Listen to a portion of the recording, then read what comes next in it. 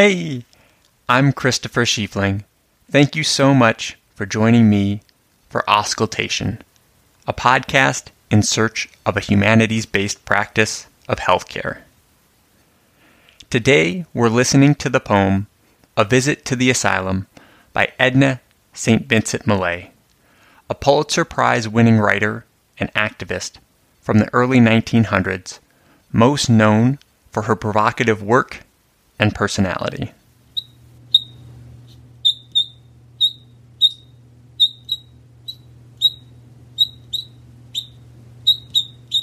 A Visit to the Asylum by Edna St. Vincent Millay. Once, from a big, big building, when I was small, the queer folk in the windows would smile at me and call, and in the hard wee gardens such pleasant men would hoe. "Sir, may we touch the little girl's hair? It was so red, you know." They cut me colored asters with shears so sharp and neat. They brought me grapes and plums and pears and pretty cakes to eat. And out of all the windows, no matter where we went, the merriest eyes would follow me and make me compliment. There were 1,000 windows, all latticed up and down. And up to all the windows, when we went back to town, the queer folk put their faces, as gentle as could be. "Come again, little girl," they called. And I called back, "You come see me."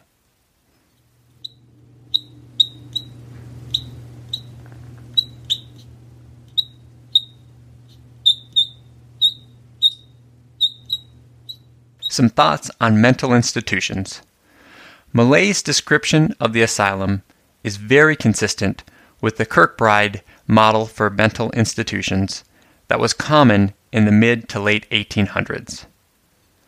Her portrayal is likely also familiar to modern readers because the Kirkbride facilities are the basis for most popular cultural references to mental institutions. Thomas Kirkbride was a 19th century Quaker psychiatrist who developed and disseminated an architectural design for mental institutions. His plan was inspired by the theory of moral treatment, which held that psychiatric illnesses can be cured within an environment that was humane and structured.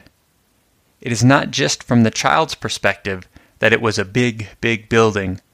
The large size was fundamental to Kirkbride's plan. He wanted patients to have single rooms with 12-foot-high ceilings, and he felt that the staff should live on site as well. Just as windows are a prominent feature of the poem, Kirkbride considered them an essential and therapeutic element because sunlight, views of nature, and good ventilation were thought to aid in healing. Similarly, he favored an agrarian location to provide relief from the unsavory elements of the city, as well as to provide opportunities for patients to work on the land. Of note, manual labor on the farms was to be completely voluntary. Presumably, the grapes and plums and pears were grown by the patients who we see tending the hard wee gardens. The initial facilities designed by Kirkbride reported rates of recovery as high as 75%. This success prompted the construction of over 70 so-called Kirkbride buildings across North America from 1848 to 1910, mostly with public funding. However, starting in the late 1800s, due to a variety of reasons, including a dramatic rise in patients causing overcrowding, cuts in public funding, and critiques of moral treatment, the noble ideas behind Kirkbride's plan were abandoned. In their stead, there was a return of punitive measures, restraints, and radical treatments, like early forms of electroconvulsive therapy and lobectomy. Due to several exposés written by former asylum patients, by the early 1900s, the Kirkbride buildings, despite their native idealism, were increasingly associated with inhumane conditions and hopeless patients. Modern culture sustains this haunting legacy through references like the Arkham Asylum for Batman's villains and One Flew Over the Cuckoo's Nest, which was set and filmed in the Oregon State Hospital, an actual Kirkbride building. Interestingly, the biographical history of the poem spans this shift in perspective on asylums. Millay was a child in the 1890s when the optimism of the Kirkbride plan had not yet faded. However, the poem was published in the 1920s when the image of the Kirkbride buildings was already tainted. Knock, knock. Who's there? Doris. Doris who? Dora's stuck, so come through the window. Knock, knock. Who's there? Eudora. Eudora who? Eudora must still be stuck. Unlock the window. Knock, knock. Who's there? Window. Window who? When do we get to stop listening to your bad window jokes? Some thoughts on windows. Windows, both literal and figurative, are a driving theme of the poem. The image of the patients looking out the windows repeats 3 times. This repetition echoes the physical repetition of the 1,000 windows on the building's facade. Additionally, the word windows ends 4 of the lines. This positioning at the end of the line not only gives further prominence to the word, but also mirrors the architectural location of windows at the edge. By describing her childhood perspective of the asylum, the narrator offers a unique figurative window into the mental institute. If we put aside our biases and look at what the narrator says about the patients, it is overwhelmingly positive. She describes them as smiling, pleasant men, as gentle as could be, with the merriest eyes, and they give her flowers, pretty cakes, and compliments. In turn, she literally gives them voice at 2 points in the poem, which is particularly noteworthy given the voicelessness usually associated with this population.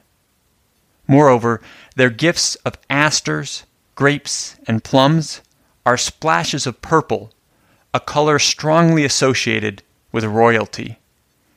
She does, of course, realize that these men are not normal, acknowledging that they are, quote, queer folk. However, she does not focus on their differences, but rather on their kindness and attention. The child's window of the asylum likely gives a very different angle than what most readers have of such places.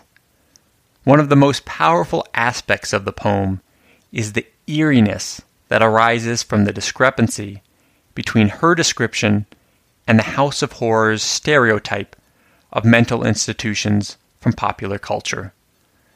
Many lines deliberately stoke the reader's unease. This is particularly strong with the mention of the shears so sharp, the request to touch her hair, and the eyes that seem to stalk her.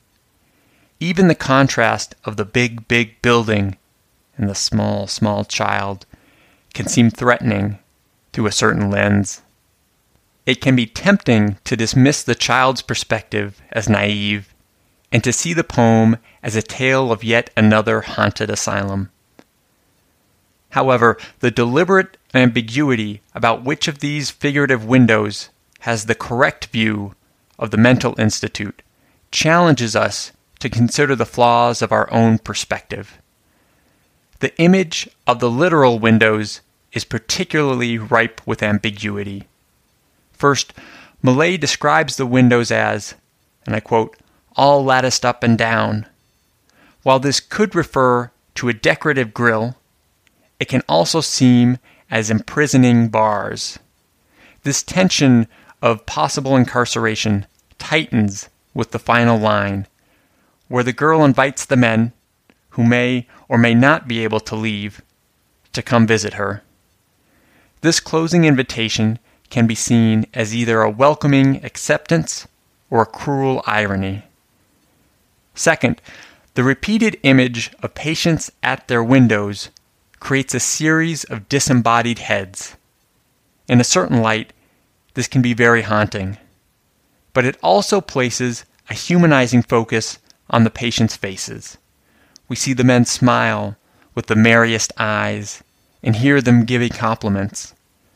By pitting these two views of the asylum against each other, Millay brilliantly reflects the historical shift in attitudes towards the Kirkbride buildings, from the initial idealism to the lingering notoriety.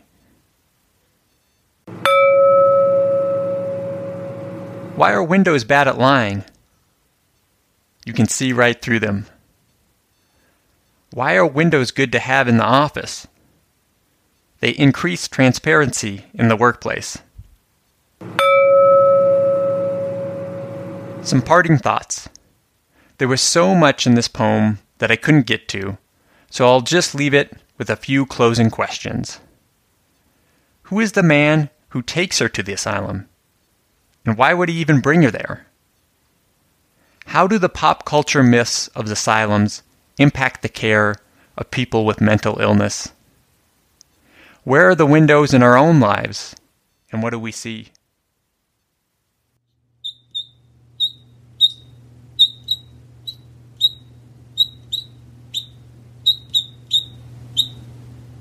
A Visit to the Asylum by Edna St. Vincent Millay. Once, from a big, big building, when I was small, the queer folk in the windows would smile at me and call, and in the hard wee gardens such pleasant men would hoe. "Sir, may we touch the little girl's hair? It was so red, you know." They cut me colored asters with shears so sharp and neat. They brought me grapes and plums and pears and pretty cakes to eat. And out of all the windows, no matter where we went, the merriest eyes would follow me and make me compliment. There were 1,000 windows, all latticed up and down. And up to all the windows, when we went back to town, the queer folk put their faces, as gentle as could be. "Come again, little girl," they called. And I called back, "You come see me."